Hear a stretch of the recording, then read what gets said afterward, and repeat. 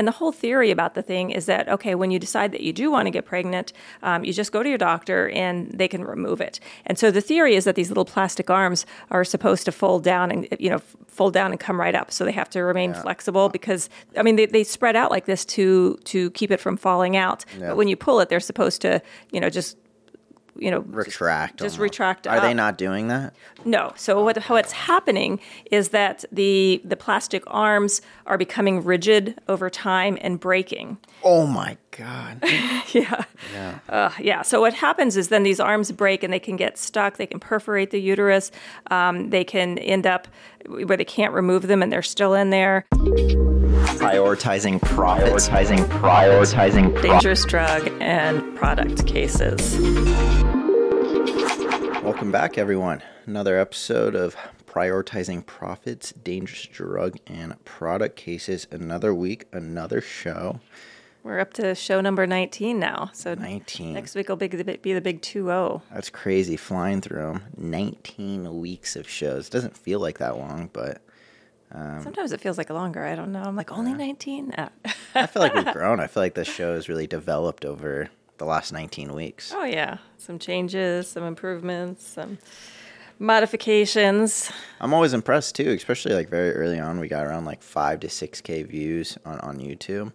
And whenever I tell my friends, I mean, compared to like, because whenever people think of podcasts, they think of like Joe Rogan, millions and millions, right? Well, that's just so absurd. But especially for starting out, I mean, we started pretty strong and we've been staying pretty consistent. And I'd like to think it's because of the unique topic and nature of the show. And the great personalities, of course. Fantastic personalities. Top tier. Actually, when we were starting to do this, I was looking at some stats on podcasts. And I don't remember what the numbers are, but there's like so many out there. But then the vast majority of them have like one episode. I mean, they give up after one, really? Or like last for a very short period of time. So I figure we'll certainly make it to 20. That's next week. Yeah, well, we're doing pretty good. When I thought of that too, is because there was like this whole phase where when podcasts first started getting big, Joe Rogan first started like really blowing up. Everyone wanted to start a podcast. But I think that people started it and they just wanted to start it with their friends and they would just like have conversations and they just thought that was kind of like enough content there.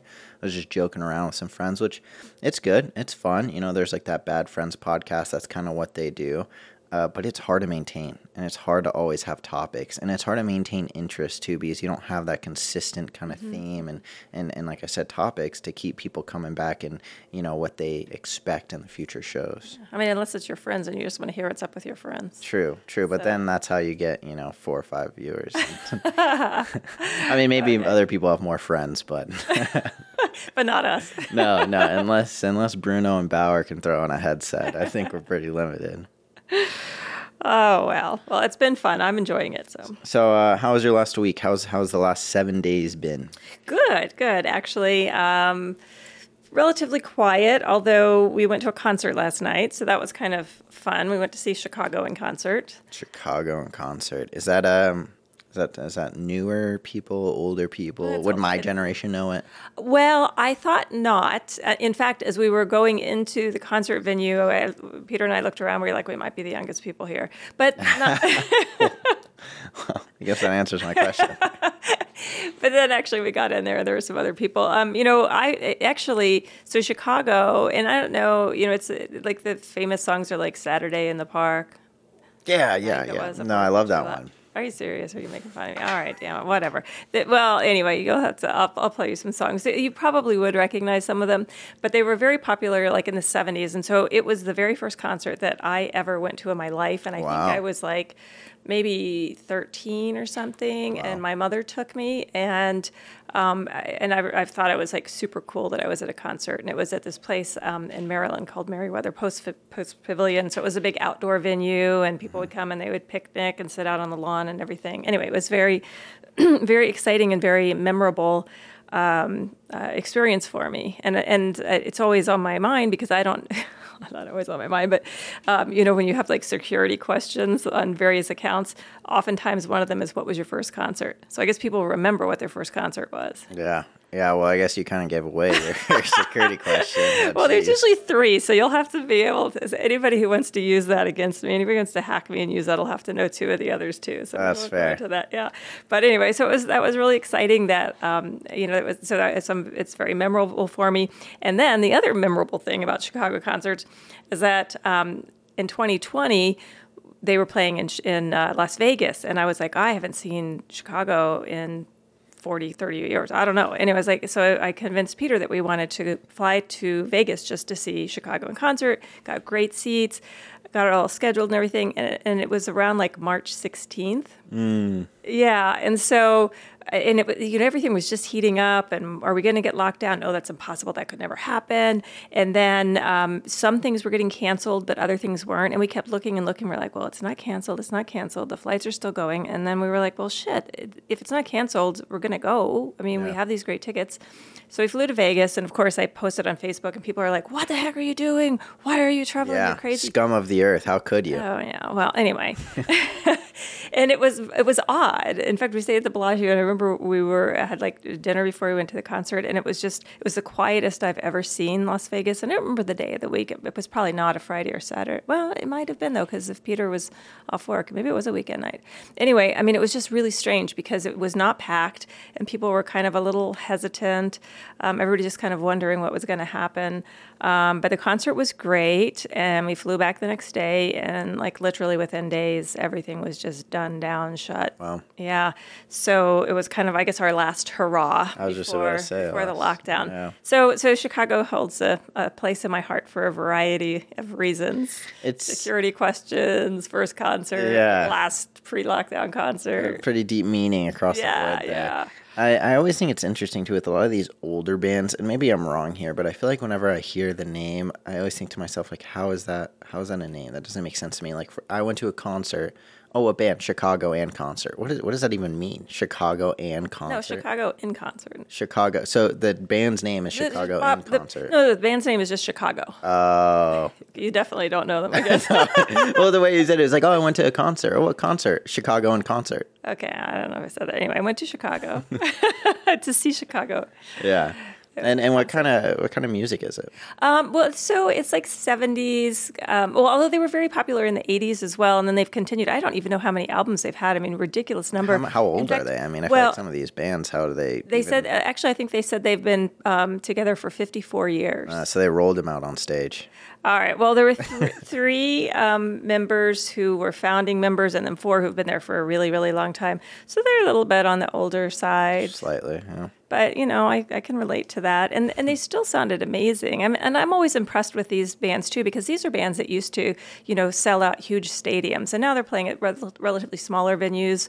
I mean, it's still pretty big. I mean, It was at the at TCC at the Music Hall. So, that smaller where they have, like, the operas and things like that. Anyway, and that appeared to be sold out. So, I mean, again, it's not as many people because I guess a lot of their fans are dying off. I was about to say most of their fans have... aren't still here with us. Although, I mean, look at like the Rolling Stones. I mean, they're selling out stadiums still. Yeah, but that's the Rolling Stones. It's like comparing. Well, they're also like 80 or so. Yeah, I mean that's an age thing. I think thing. Mick Jagger is turning 80 now, or just turned 80. Yeah, it's crazy. Well, when you mentioned first concerts too, it makes me think of Alice Cooper. Ah, it was a crazy concert, and I remember he hung himself on stage. And it was like a lot insane. of crazy stuff. Well, yeah. So, and that was a funny story too, because I wanted to take you to a concert, and you were, you were even younger than that. You were maybe like 11 or 12. Were you that old even? I mean, I had the bleach blonde, long hair. Yeah, I actually have a picture of us at that concert in the living room. But it was, I wanted to take you to a concert, and I wanted to take you to a concert that I thought would not be boring, because I thought, well, if it's just somebody singing, that's not going to be that exciting for a younger boy. I didn't like any like specific bands or artists back then. Yeah. Both you and my dad had such different music tastes and a wide variety of them. Yeah. I mean, I'd go to school one day, listen to It's Raining Men, and then the next day listen to Alice Cooper, another day Black Eyed Peas. I mean, it was a wide variety. Well, that's probably true. That's probably, but it was a really fun concert, and we were in the front row. I remember that. Yeah. And I had you in a Alice Cooper T-shirt. In fact, Alice Cooper's coming back to Tucson too in October. I just saw, so I will probably, and it wasn't my first concert, but I was a huge Alice Cooper fan, like starting probably in high school. Yeah. And I saw him in concert many places. And then I moved to Arizona where he lives. How cool is that? Well, I don't know why I have this vivid memory too. Is because we were in the front, like you said, and next to us there was this person just going nuts, and it was a big person, and I was a tiny little boy, and I was like thinking I was gonna get trampled over or whatever. And that person like turns to me and says something like, "Oh, you having a good time?" Blah blah blah, and talks to us for a second, and I don't know if this is mean. Actually, I'm not going to go into I don't even remember this. I think it was a she turns to us, and she's like asking us how it was a good time or whatever. And I think I was like, but one of us like, was that a man or a woman? I don't remember, because it was just, I think it was a she, but she had like hair, just a very hairy woman, very on set, the short hair. You like couldn't really tell. But it was just a wide variety, unique. Well, it's dark crowd. and crazy. Who knows? But yeah, well, see, I mean, now if anybody's hacking us and looking for security questions, they now know both of our first concerts. Very true. Well, I don't use that one because that's maybe a good one. I guess I do remember that very Yeah, you do. Yeah. Good. Well, it sounds like a good weekend, and that was in Tucson. Well, actually, that was last night. In Tucson. Yeah, it was in Tucson. So we didn't have to fly to Vegas this time and risk life and limb and COVID. So. It's always crazy to me, too, that there's so many people that come to Tucson for concerts. Yeah. Well, and I don't remember Chicago ever being here, which is why we flew our butts to Vegas pre-COVID to see them. So I'm kind of excited that they did come. And, and again, it's probably a sign also of, they are getting older, I guess a little bit less popular, so they're going to maybe some of the smaller venues now. So well, but that's the thing, is that even for like modern artists, rappers, and bands and whatnot, a lot of people come to Tucson. I mean, Phoenix, of course, is a pretty big spot, but Tucson, I know like Lil Peep came here, Mac Miller came here. I mean, those are massive. Rolling Stones did, and artists. Garth Brooks did, and we had to go to Vegas, we had to go to Phoenix for those. Yeah, well, that's true, but they would probably sell out here. Tucson's a pretty big retirement home city. They'd sell out, but I think our venues aren't big enough. Yeah, true. Anyway, so how was your week? What's happening with you? Weekend's good. We got a Nintendo Switch, which is like a little mini console, and it's very easy to like bring around to places, compared to the big Xbox or PlayStation, and they have all the classics, Mario Kart.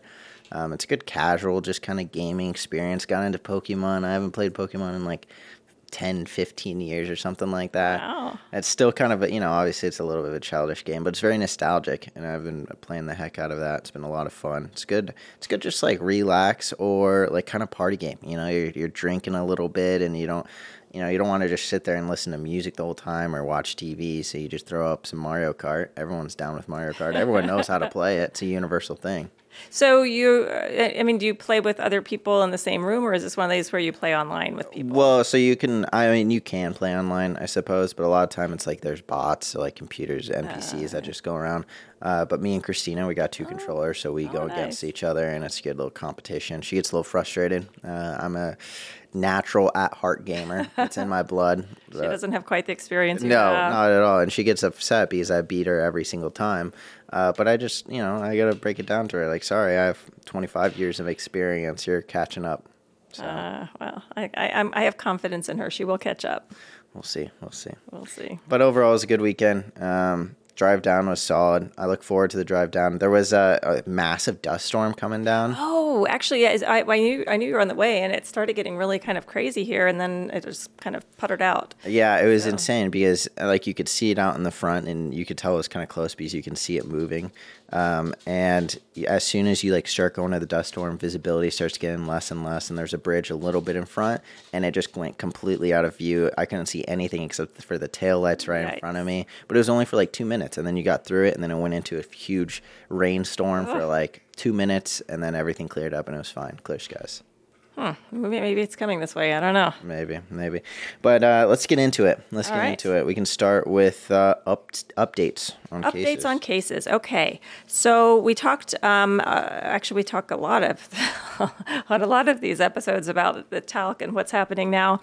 And I think we talked the last time that the second bankruptcy had been dismissed. They still said, no, we're not buying this whole thing. You're not financially in distress, blah, blah, blah, blah. And a quick overview, because I know sometimes sometimes I'll get a little lost because we talk about so many different medications and so many different cases. Talc is the talc powder a lot of people were using on their chest and inhaling it, and it was causing a variety of different issues.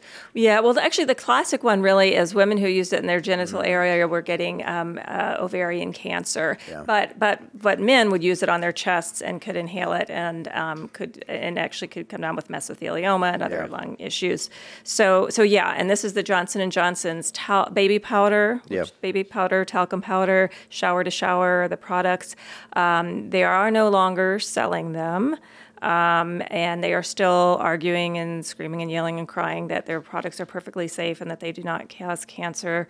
But their juries have disagreed with them, and there have been multiple really significant multi-million-dollar verdicts.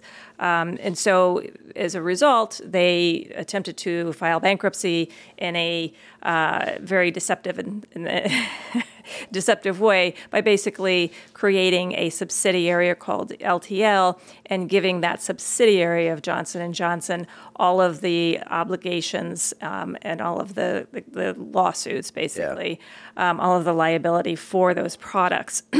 And the first time the judge said, no, we don't, it's not okay. It's called the Texas two-step. That's not what the bankruptcy code is for. Bankruptcy is for companies that are truly in financial distress. You don't get to do it. So then they filed again, like immediately within 3 hours hours. later. Yeah, within hours. And they said, oh, okay, well, now we're putting more money in. And it was a much higher number. I think it was 8.9 million, or billion. Yeah, it's crazy. So it's a lot more money, but again, it wasn't sufficient to cover the liabilities. It's why they were doing it, and it's not. They still aren't in financial distress. Yeah. So that got kicked out again, and part of what the plaintiffs had asked was ask the judge to prohibit them from refiling within 6 months.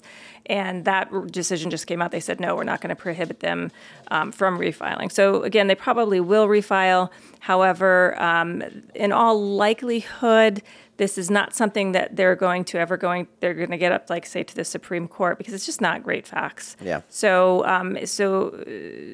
while they probably will appeal, or they can, I think I'm saying appeal, they can file another bankruptcy. We don't think that's going to be successful. And so what's happening right now are that all of these cases, there's just tons, hundreds, thousands of cases out there, and many of them were in the process of getting worked up for trial, and that was all put on hold for years while this is going on. And now all those cases are reactivated, discovery's happening, trials are going to start moving forward, really gearing up to see a lot more trials happening. So... And so is that the update there? Is that things are kind of kicking back up? Yeah, they're definitely kicking back up. And in fact, a lot of attorneys, I have some cases in association with another law firm, and then there are also some of the plaintiffs' lawyers are trying to bring in other attorneys who are willing to jump in and try some of these cases. Yeah. And since I do have some time on my hands now, I am throwing my hat in the ring for that. So hopefully I will be, they need people who can hop on a plane and go where they're needed and start trying some of these cases. So hopefully that will be something we'll be updating about. Be flexible in the moment. And it's good that cases are picking back up, because I know you mentioned as well is that one of the tactics for this bankruptcy kind of appeal, the Texas two-step, was to delay it. And I mean, it's a big delay. Well, and it's worked. I mean, for years these cases have been sitting there. Yeah. And people, again, these are terminal illnesses. People have died during the pendency of this. I mean, one of the cases that I'm involved in, he passed away. It's probably been a couple of years now, but it was after his case was filed and it was moving along, and now it's just been sitting there. And so, his deposition was taken so that it can be played at court, because he will not be present, obviously, and that's happened in a lot of these cases. I mean, people, these are terminal cancers, and so when you do a 2-3 year delay, the likelihood of the person being able to be present at trial is pretty minimal. And doesn't that hurt Johnson & Johnson? Because, I mean, obviously if someone has a disease or even terminally ill disease, it's not as serious as being dead, right? And so I would assume with there being a higher body count attached to their medication or product or whatever it is, and there being direct connections to that, wouldn't that look even worse for them? Well, I don't know how much worse things could Sure, yeah. things could look for them, but I mean, and especially knowing that things have been dragged out, but it is very juries want to see the person, and they, it's different giving money to the family who lost a person. I mean, that's very valid, but having the person actually talk about it, how it affected them and what their life has been like, is just incredibly powerful. And so that is one of the reasons why we take depositions, to be able to preserve their testimony, so that the jury does get to hear from that person. And quite frankly, I think that can be very bad for Johnson & Johnson, or even worse, where I mean, they're hearing somebody kind of speaking from the grave, right? And you see this person, and that now they're gone. Yeah. So yeah, I think it's bad for them, but they're doing everything they can to try to get out of this or minimize their exposure. And that also goes to the fact that if this was resolved through bankruptcy, there aren't trials. It's basically a bankruptcy claim. You don't have testimony. You don't have juries. You don't have juries looking at people testifying who are no longer with us. So yeah, it would be great if this whole two-step thing would work for them, but I don't think it's going to. That makes sense. I didn't even think about that angle of it. With the Texas two-step, is that there is no jury. There's not a trial or anything like that. Right. And are these depositions, when they're played for the jury, is it video as well? Oh yeah, okay. Definitely. Yeah, I was wondering, because I always imagined. I mean, I guess it's kind of like compared to a lot of the law shows or like the OJ case, it's when they play things at court, it's like a tape recorder. They play it, and then everyone's just kind of like sitting there taking it and listening it. Yeah. But I'd imagine having the visual, and especially with some of these diseases where you can see a lot of the effects it's having on the victim, makes a big impact as well. Yeah, no, definitely. There are video depositions. So that's a case we're handling. Speaking of cases that we're handling, what else is on the docket? So, well, the topic for today are the Paragard IUD cases. And so the IUD is, of course, a form of birth control, and it's actually a device that is placed in the uterus. And I actually brought a photo because I wasn't sure if you would know what this was or not. I've heard of IUD. I never really understood what it is, but I've also heard that it's something that you can like put into your arm. So actually, that is more of the hormonal. Okay, so that's kind of like a birth control pill that you can't forget to take. So that's the where they're implanting it under your skin, and it's slowly releasing the hormones. That's what I've heard. I thought it was just different versions of IUD, but they're completely different. No, so an IUD actually, because what it stands for is intrauterine device. So if it's in your arm, it's not. It's not intrauterine. It's not in your uterus, yeah. So IUD means intrauterine device, and there have been various ones over the years, but basically it's a device that's placed into the uterus that can be removed, so it can go for multiple years. Some of them have actually, there are versions that had hormones also that were released, and those usually you could keep in for about 5 years.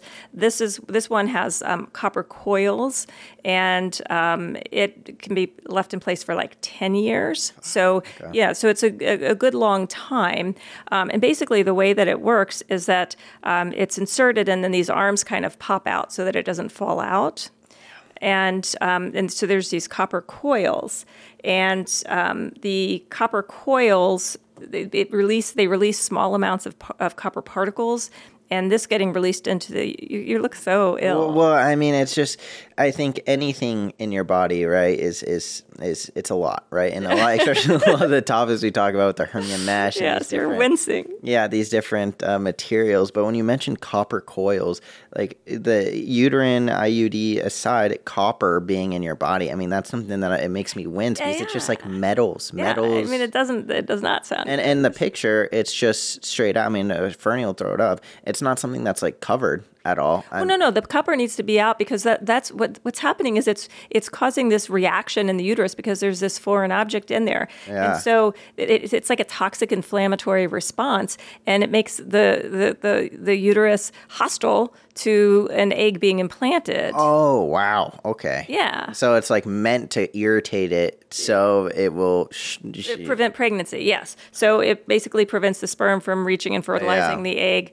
And so it sounds like an awful idea. I never thought this sounded like a good thing. Any of them didn't sound good. It just sounds like you're kind of like making things bad so it doesn't get worse.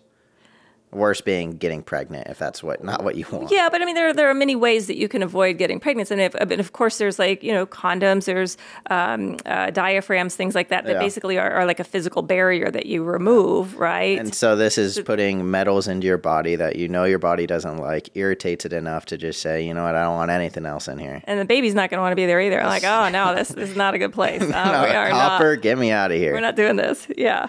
So anyway, but I obviously you and I don't think this is a great idea at all. But it has been very successful in preventing pregnancies and a long-term, again, not something that you can forget to do. Yeah. And so a lot of people have used this over the years. You can leave it in for up to 10 years. And the whole theory about the thing is that, okay, when you decide that you do want to get pregnant, you just go to your doctor and they can remove it. And so the theory is that these little plastic arms are supposed to fold down and come right up. So they have to remain flexible because, I mean, they spread out like this to keep it from falling out. Yeah. But when you pull it, they're supposed to, just retract. Just retract. Are they not doing that?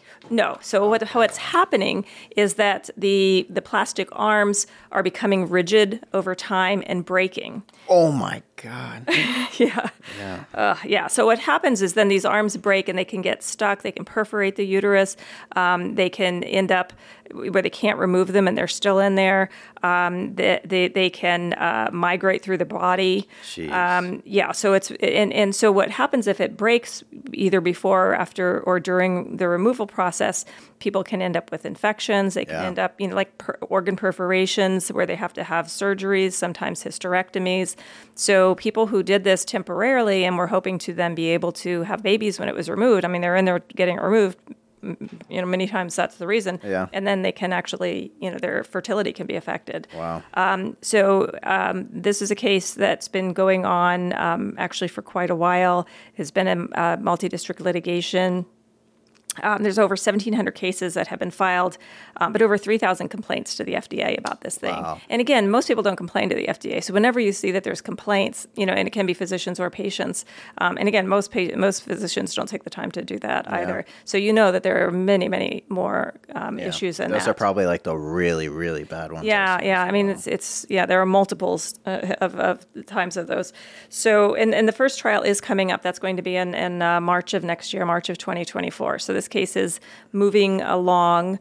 It is something that we are still taking cases, and I can actually probably just go through. Basically, to have a valid case, you basically have to have the Paragard IUD, and had to have a fracture of the IUD either before or during the removal, and then some damages, and the damages could be perforation of the uterus, cervical perforation, migration. Pieces left inside causing inflammation or allergic reaction, infertility, infection, chronic pain.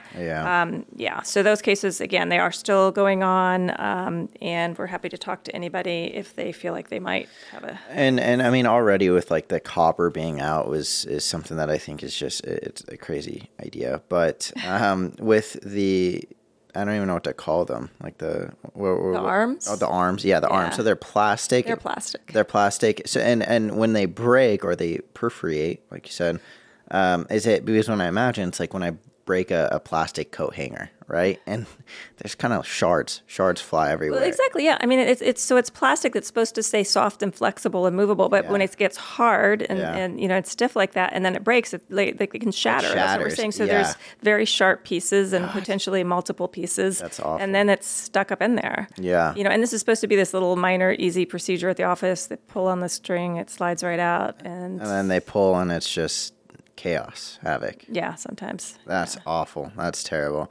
And I mean, I think especially with stuff like this where There's certain, like with the eyeballs, when we had the eye drops, there's certain body parts that when you have problems there, it's just like, God, that's a tough one. That's a hard one. Yeah. You break a finger, you mess up your hand. It's like, oh, that sucks. But there's certain areas where it's like this is a vulnerable spot. Yeah. Yeah. Well, this is one of them. Yeah. I mean, and we've been involved in IUD cases in the past, and we were involved in like the marina litigation. And there are problems with a variety of these things. And in those, the cases would actually, IUD would actually perforate the uterus and it'd be floating around in the abdominal cavity. There were cases where they ended up like in people's hearts. Jeez. I mean, now you just have and that was one that was had hormones too that were being released and this thing's. Well, first of all, it's obviously not doing its job when it's not even in your uterus anymore. It's in your fucking heart. Yeah, something might be wrong here, guys. Well, they would like find these on X-rays. They saw it X-rays, and it was just like, oh my God, that's crazy. How does it even get that high up there without? I mean, well, it's just floating around in your body then. But that's the thing is like when I imagine the human body, it's not like there's that much extra room hanging around that you can just float around and go through as you please without causing mayhem. Like I always imagine organs being pretty compact, everything's together, everything's where it needs to be. There's not too much extra space. But the fact that something like that can break off and just end up on the other side of the body. Yeah. Although, I mean, but things move around more than you would think. And that's one of the issues that resulted in all the problems with the transvaginal mesh, because if you think about it in that area, I mean, you're eating, you get bloated. I mean, there's a lot of like movement, and so that's why these things, when they tightened up, I mean, the scar, there was a lot of movement. I mean, sex, there's all kinds of things that are happening down there that can move things around. And so these things can potentially migrate around. And it's good that that's coming up because, I mean, I think that's something that's terrifying, where even like the hernia mesh, where that there are possible issues, and as scary as it is that you might have these issues, if you're not, it's good to find out about it and know about it so you might be able to take some type of preventative actions or at least be aware of it compared to just kind of, being oblivious, coming in and wanting to get this removed, or with the hernia mesh going to get hernia surgery and just doing whatever you got to do, and then obviously things go bad. Yeah. Well, and again, with any product that you're thinking about having implanted into your body, you want to do as much research as you can about what problems people have had, if there are issues. And again, a lot of times these things aren't recalled for many, many years or ever, and they still continue to be sold. But, you want to find out if people have had problems, what kind of complaints there have been to the FDA, if there are pending lawsuits, so that you can make an informed decision about, if you want to use that product, maybe a similar product, or maybe a different form of birth control in this situation. Yeah, I mean, I wish there was, I'm sure maybe there's versions of it, but some mainstream birth control for men. I feel like this is always a conversation that comes up eventually. Is like, why is it the woman's responsibility to take birth control? And then like, well, would men do it if they had the option? And I think, why not, Well, I think it probably depends on what they've been talking about having a male pill, and I thought I heard something recently about that. But again, so that's going to be, are men going to be willing to take something that's, completely affecting their hormones, potentially? I mean, all of the things that you guys have expected women to do for all of these years, are you guys willing to do it? And a lot of men take steroids and various other... Which can be birth control as well, can't it? Yeah, exactly. It's unintended. It messing can mess up your hormones a lot more, if I guess. Yeah. Well, I mean, so maybe if they were saying, well, they'll also look really good. Oh, if you add that, they'll probably sign up right and left. Sign me up for double dosage. I look really great, and I can't get anybody pregnant. Yeah. So with these cases, if you have this device, I'm assuming, or if you've ever had any issues, reach out to an attorney, obviously. But is there any... what do you do, right? You have this device installed. Do you go to the doctor and get it replaced right away? Is it something you need to go in and start getting x-rays to see if it's already broken up and you haven't realized it? Well, not necessarily. I mean, you're not going to... The problem doesn't happen when it's just sitting there. It happens upon removal. Okay. And so, and the doctor... That's even scarier. You don't even know if it's going to be a big problem until that moment. Right, right. But again, I mean, and of course, the only good cases are ones where you remove it within the 10 years. Sometimes people just forget about this. And so again, if you leave it in for 20 years and it breaks, then it's not going to be a strong case. But I personally would not, well, I wouldn't have wanted one to start with, but, it may be something, if you're planning on removing it, don't wait till the absolute long, end of the 11 the months. length of time, because obviously this plastic is degrading over time, and perhaps, and again, this isn't the case now, but perhaps they will come out with a warning that, okay, take it out after 5 years, and perhaps that would lessen the incidence of the breakage. I don't know. And so are there warnings about it where if it's like, if you wait too long, if you go past the 10 years, then it could break? I think there's always warnings too that it could break, but right. Okay. and it could, but I mean the incidence at which it's breaking, that the likelihood of it, I mean that's over and above anything that has been warned about. Yeah. Wow. Okay. And you said this has been going on for a while. This is now a case that we're handling and we're accepting cases. Oh, yeah. Well, we have been, and many firms have been for a few years now. But and of course, everything delayed by COVID, blah, blah, blah, the story of our lives. But that the first trial is coming up, and so it should be in the news significantly more, and we'll see what happens. And I think it's just so interesting, too, cases like this where this is pretty bad. This is like a pretty big thing. And I know... birth control, IUDs, everything along those lines, it's super common for women date in this day and age. Yeah. I mean, it's almost like an everyday thing. And so for there to be issues of this magnitude with a specific kind and have it not be something that's discussed or like well known is pretty crazy to me. Yeah. I mean, and when somebody's discussing this with their doctor, they're not going to. Well, I think doctors are becoming more aware, but oftentimes, for a good period of time, they're like, "Oh, this is just the lawyers being crazy, and blah blah blah. It's very safe, and the risks are small." But the risks are certainly more significant than the doctors are even aware of. Yeah. And it's just important that people really do. I mean, some of these things are just so common that it's just like, oh, no big deal. We're going to put this in. It's a quick in-office procedure, blah, blah, blah. Yeah. I don't know how much detail they're going into about the risks, but this one, is certainly more significant than most people are aware of.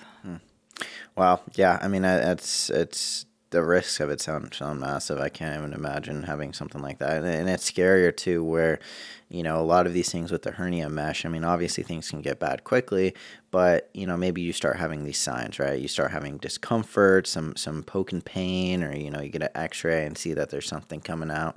But with something like this, where you really have no idea until you take it out, and it's happening before the 10 years and early on. Yeah. I mean, that's terrifying. And knowing of it and being like, okay, I want to get this removed, but holy shit, I'm terrified. Yeah, I mean, unfortunately, people are going to be much more scared at this whole process than they used to be, thinking, no big deal, pull a string, everything's good. Now they're like, pull a string, is it all there? Are the pieces all there? God, yeah. They know. I know. I can't even imagine in the office, too. Like you said, it's just an in-office procedure. So when that happens, I mean, I'm sure the doctor's not expecting anything like that. A lot of them haven't experienced that. And so they're just, holy shit, what's going on? What do I do? I'm assuming call the ambulance, like something... you guys got to figure out what's going on. Well, I mean, and it may not be an ambulance scenario either. I mean, it comes out, there are pieces. It depends on exactly where it breaks and where it gets stuck. They bring it out and there's just one whole half missing. Well, it's then they know it's in there. Jesus And then the Christ. question is, where is it? And perhaps they're going to have to do an x-ray and how many pieces it is. Yeah. God. Yeah. That's a lot. Yeah, and then they would be sent to determine if surgery would be necessary to take it out and where it is, if it's going to cause long-term problems or not. Yeah. So we'll put in information about that specific IUD. So if you do have one, definitely make sure it's not that one. And if it is, probably recommend getting that taken out sooner rather than later, because the risks are, even if you take it out before the 10 years, there's still a chance. Right. And of course, we can't give medical advice or anything like that. I mean, Dr. Ben would recommend, however, he's... Yeah, in my non-professional opinion, I couldn't imagine something like this. But I would certainly talk to my doctor and say, hey, this is a concern that I have, and are you familiar with this? And so, because again, the doctor might have put it in 5 years ago, and he knows about it now, or he or she knows about it now, but they didn't at the time. Yeah. So it's crazy something like this isn't in the news. But speaking of cases in the news. Speaking of cases, there always are. There always are. Cases in the news. Yeah. Yeah. So actually, this was like breaking big news that just came out yesterday because of the number. And this involves a bunk bed manufacturer who was hit with a $787 million verdict over the death of a toddler. Wow. Yeah, but there's a lot of factors that go into this. Yeah. And it's a crazy, horrifying situation, and it involves these bunk beds.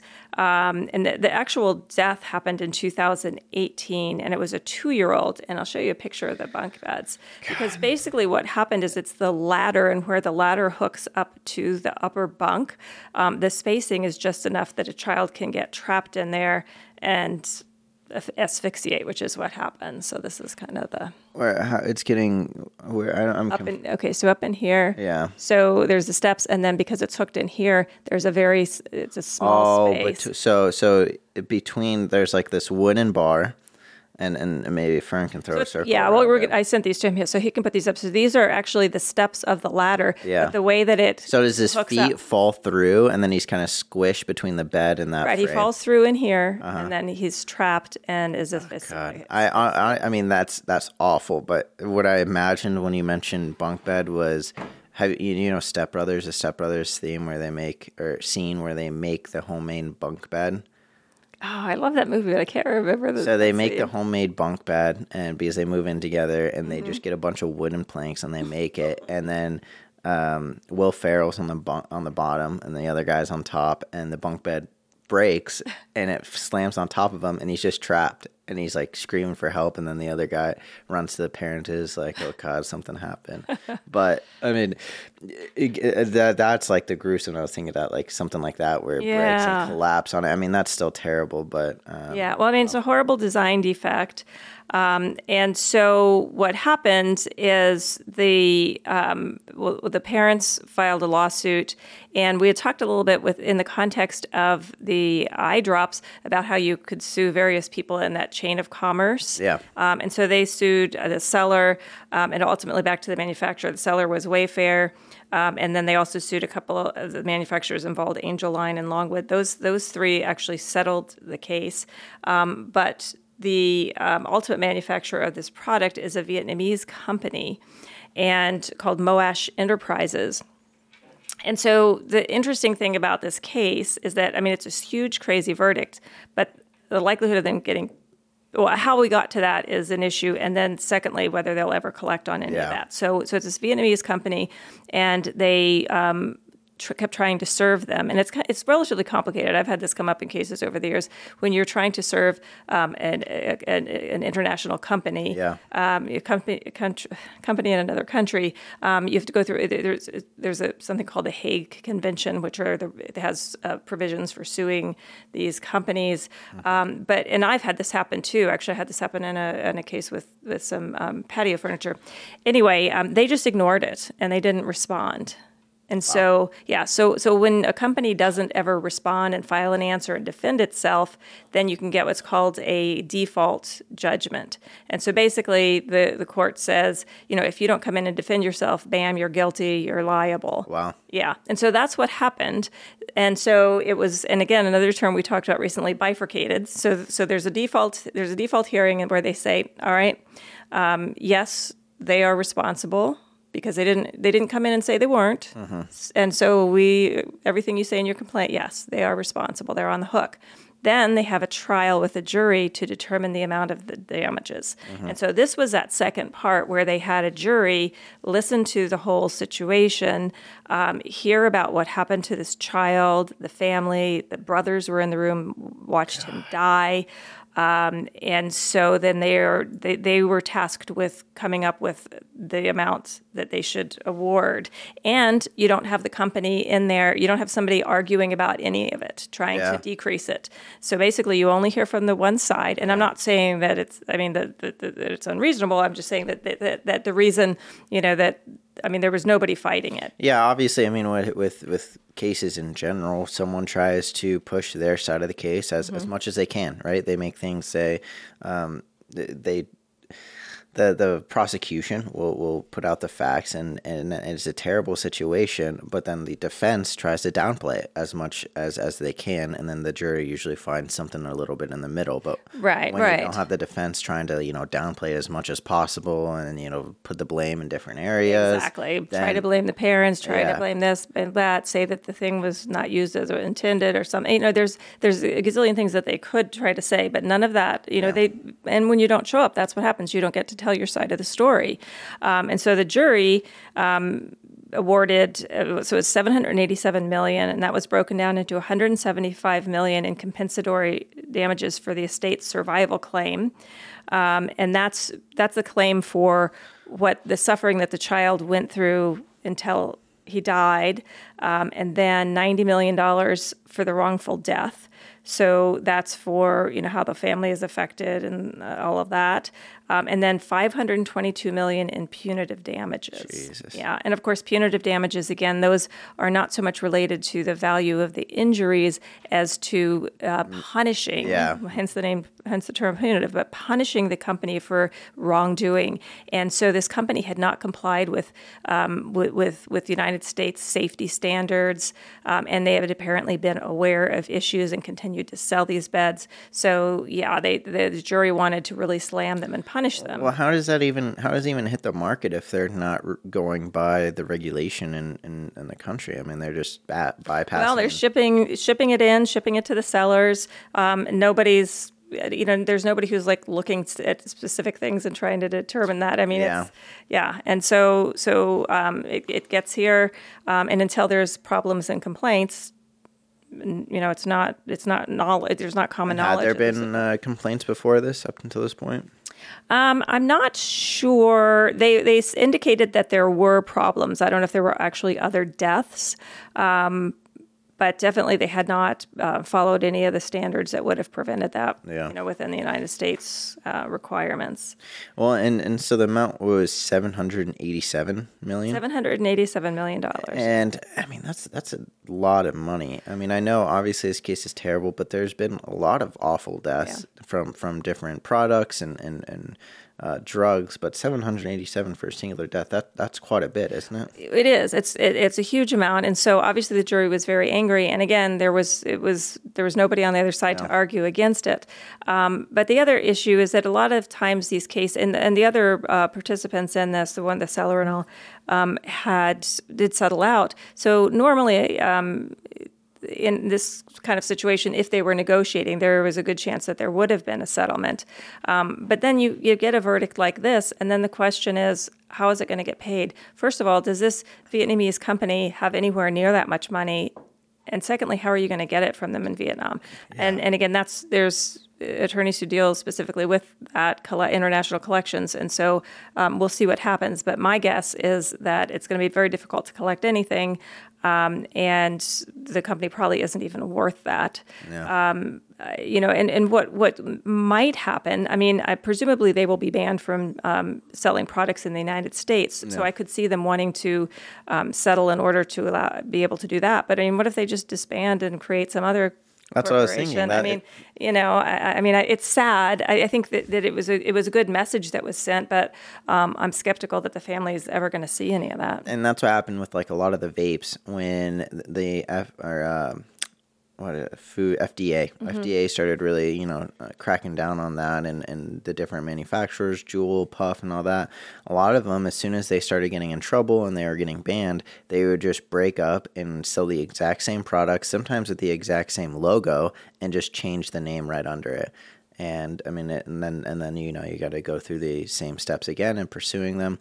But with cases like this, where it's in a different country already, they were ignoring the what's it called? The safety standards. The cease and desist, or where they. The summons and the complaint. Yeah. So they didn't respond. Yeah. And so what's stopping them from doing that exact same thing with this payment, where they just I didn't see this. I'm not gonna. Oh well, they're not gonna. Yeah, I mean, and if they don't have assets in the United States, there's nothing to seize. Yeah. I mean, like I said, the likelihood that they're going to be able to collect anything from them is pretty low. But I mean, it's not my area of specialty, and like I said, it's some international collections.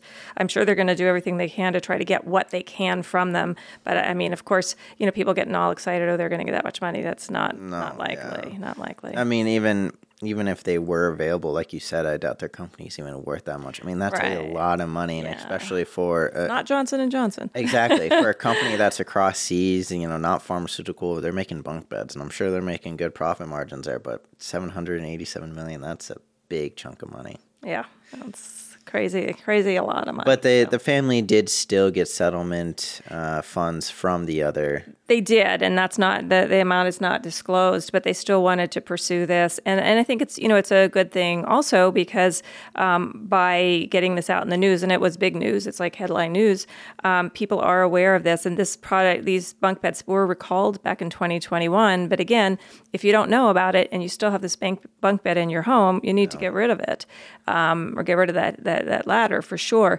So again, it brings it back into the news so that people are aware of it, and if they see that picture and go, oh my gosh, that's something, because, as we've talked about ad nauseum at this point, just because there's a recall, people don't know, and they're still using these products. And then it gets sold in, resale places and all of that. And it's, I don't really get to, I mean, I understand what you're saying with how exactly this happened, but I mean, that space must have been really big because I had a bunk bed back in the day, but even at the top, the ladder went up, and where the bed sat, there was wooden panels. Maybe there were some small spaces in between the panels, but nothing for even a toddler to fit through when there was no mattress, and especially if there's a mattress there, there's no way that there was any way to get stuck in between it or anything like that. Well, and that's how they should be designed. Yeah.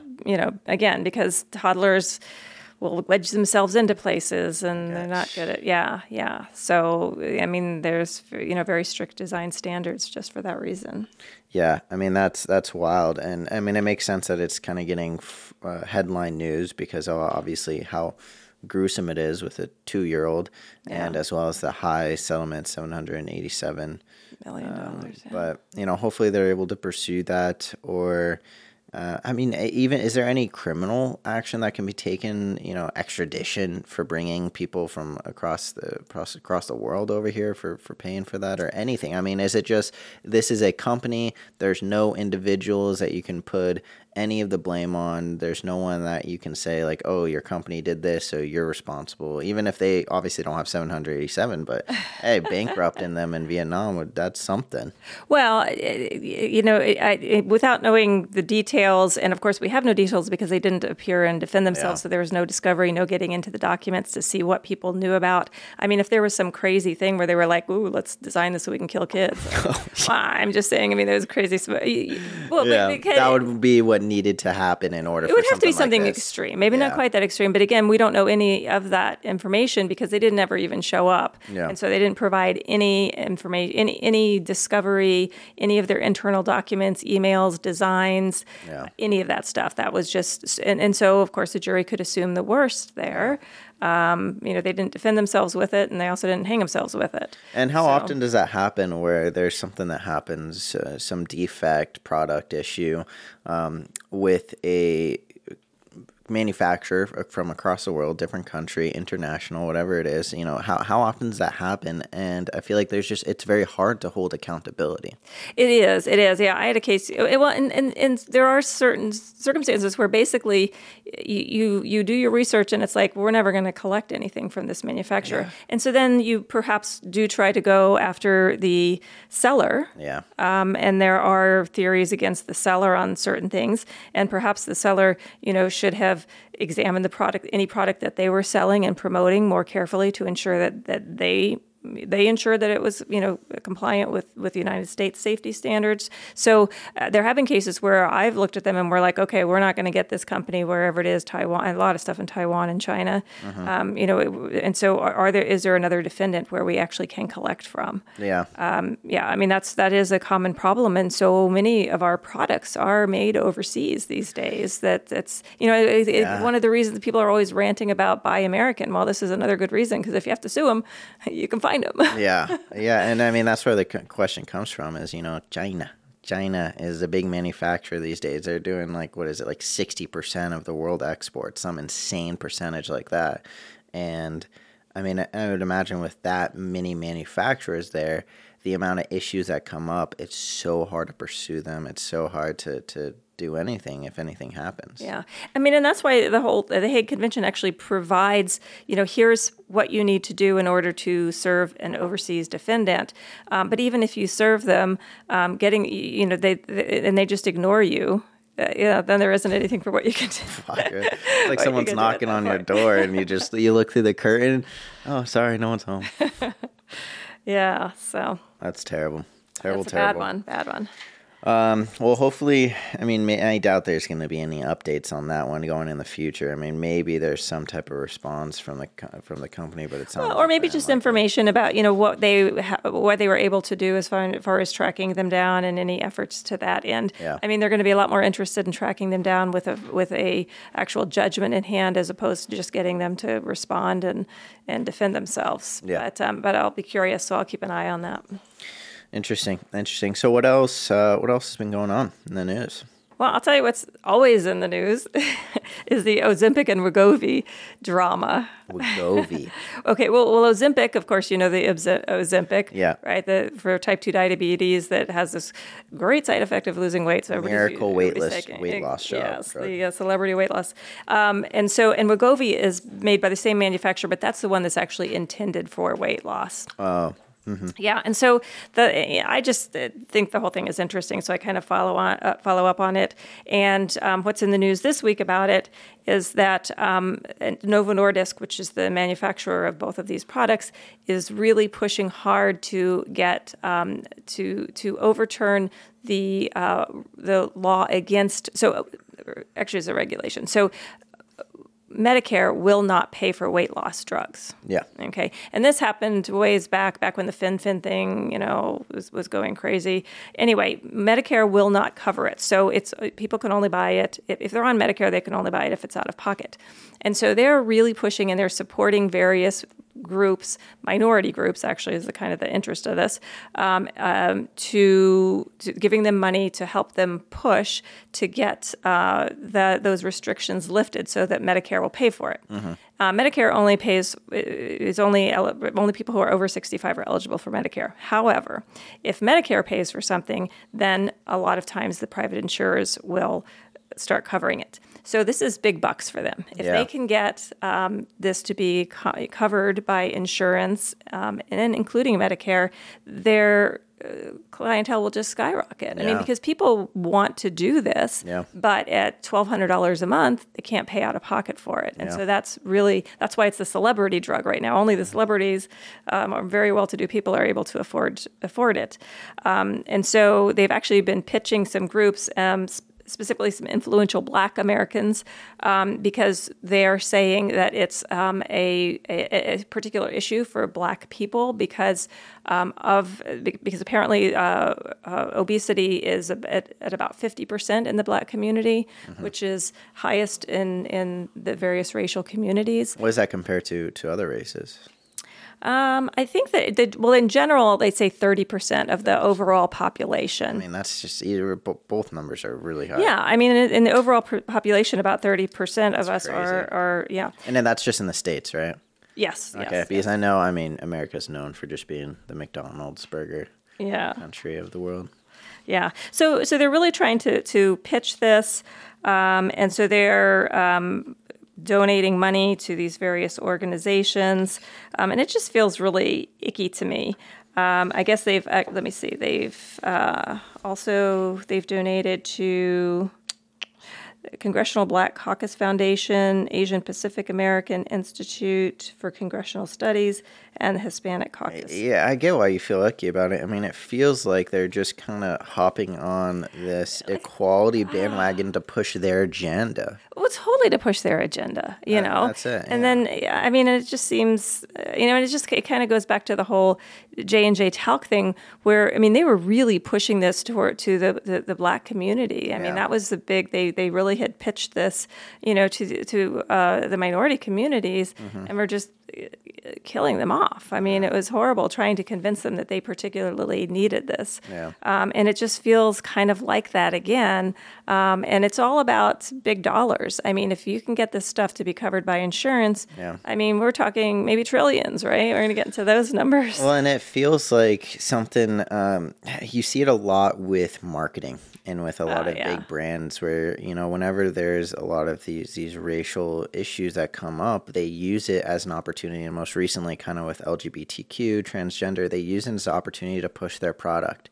And obviously, I think it's great standing with them and equality, 100%. But I think the way that it's done a lot of the time, especially in marketing, is distasteful. And then the way that it's being done here is just straight up manipulative. Mm-hmm. Yeah, yeah. And one of the big advertisements that come to mind is, I don't know if you remember the Kylie Jenner Pepsi one.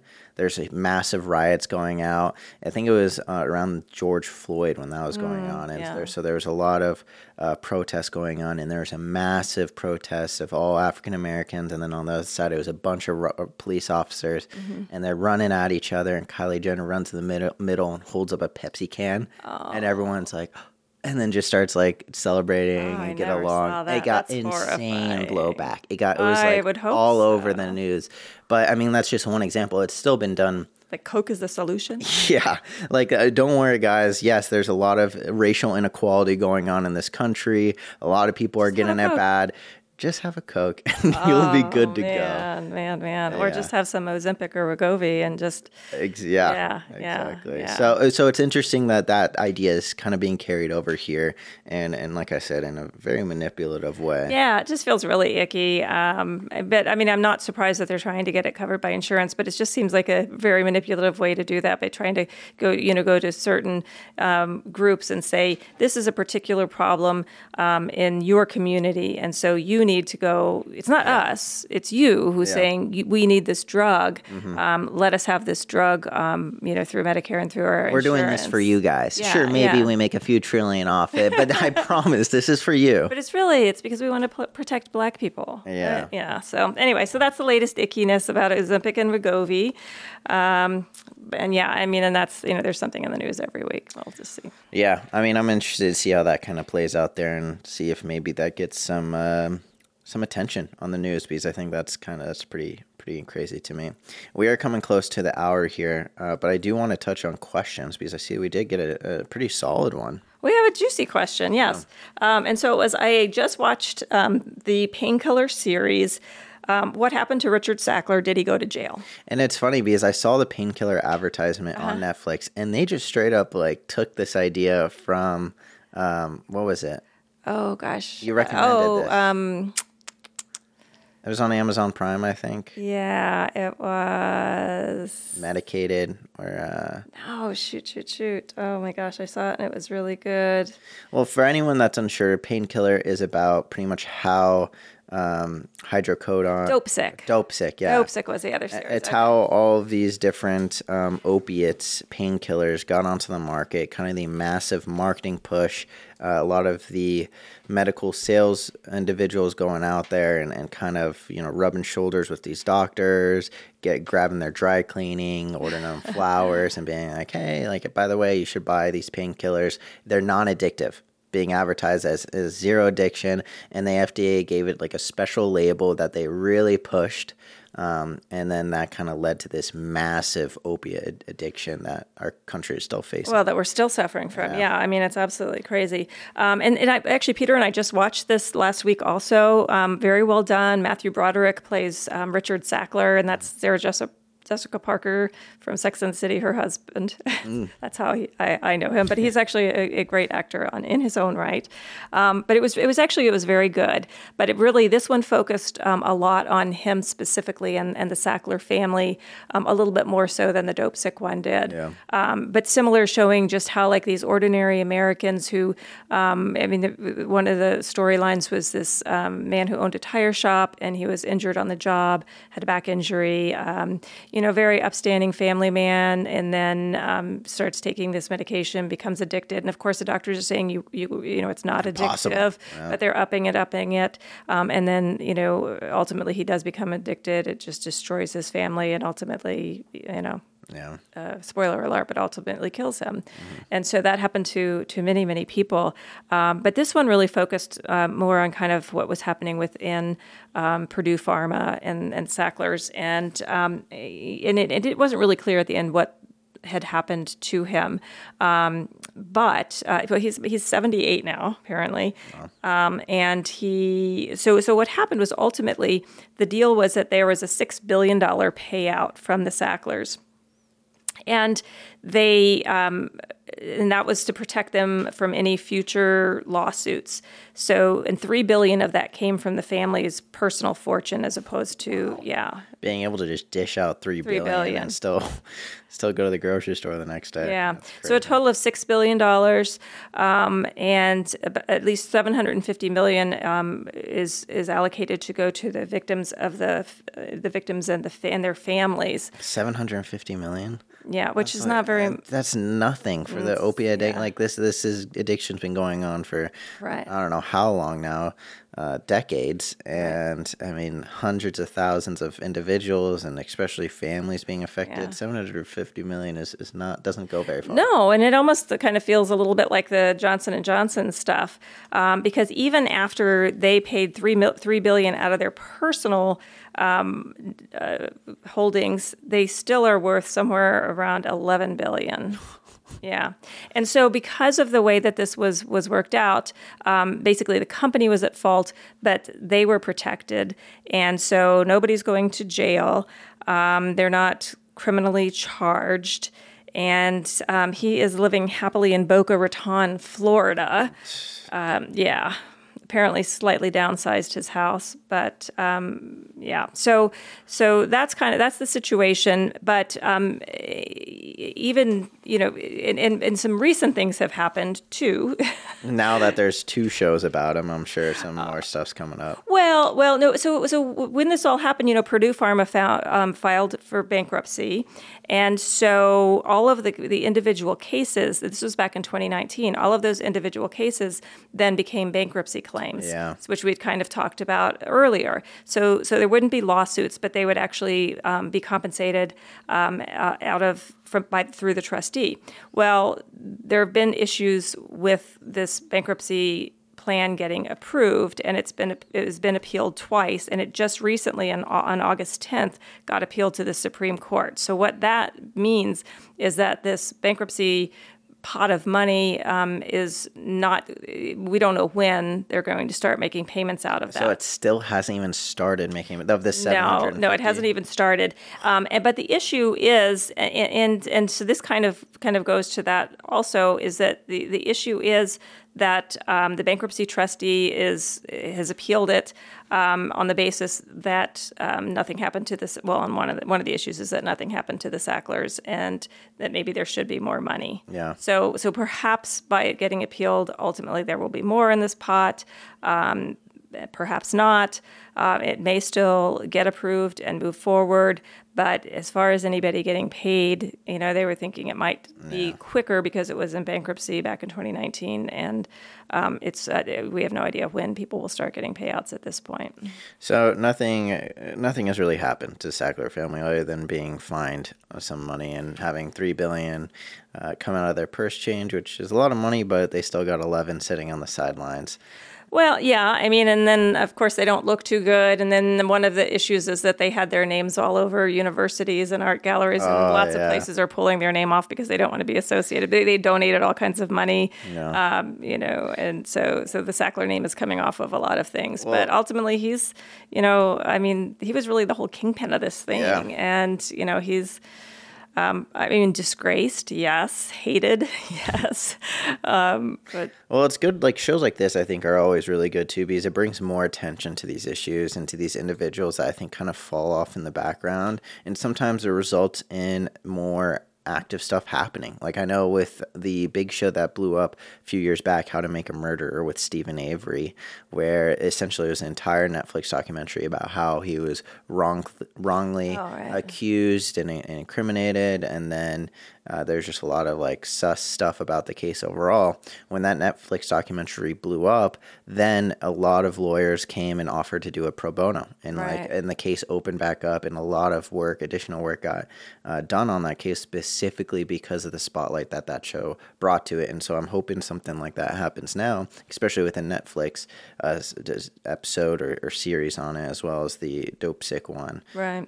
Well, and I think it's always helpful to me too when these come out, because when I talk to people about what I do and some of the cases that I've handled over the years, people are always like, and sometimes they're just very skeptical, and they're like, oh, a drug company wouldn't do that, and they're in the business to save people, and blah blah blah. And then some of the stories that I would tell them about where these studies were lost or changed or deleted, and lying to the FDA, and these documents where they admit that they know people are dying and they don't care, and they're like, oh, they're very skeptical. And then something like this comes out, and they're like, wow, this really does happen. Yeah. And I mean, unfortunately, it happens more than people realize. So I think just the fact that it's out there in the public domain is important, and so people can be a little bit more skeptical. That's always it's always safer. Be aware and ask those. Be aware. Questions. Don't be so trusting. Well, that's a great question. We are coming to a close here. If anyone does have any other questions, feel free to comment wherever you're watching this: Facebook, TikTok, YouTube. I don't think you can comment on iTunes Podcast or Spotify, but definitely throw us a follow and ask questions. And if it's something that you don't really want to post on social media, you can always email us at podcast@showeredlaw.com, and we'll get to your questions. We love answering questions, and we do. It's definitely a lot of different perspectives that we haven't thought of, and we get to kind of deep dive into it a little bit more as well. Is there any kind of I don't know what the word is, sneak peeks? Oh, yeah. So our topic next week, as far as cases that we're handling, will be involving the Gardasil vaccine. And that is the vaccine for HPV, or human papillomavirus, which is like the venereal warts. So we will be talking about that vaccine and give you some information so that you can decide whether or not you want your daughters to be getting it. Well, that should be an interesting topic. Overall, I think the show went pretty well. A lot of solid information we got out there. Good question. And just a lot of, I think, kind of shocking stuff. I always think it's really interesting when we have shows where we go into some big numbers, some big problems, and some just big stuff overall. Yeah. Well, we'll bring more big stuff next week. Yeah. Alrighty. Thank you, everyone, for tuning in. We'll see you next week, Wednesday as well. And we hope all of you have a fantastic week and weekend, and have a good one. Prioritizing profits. Prioritizing dangerous drug and product cases.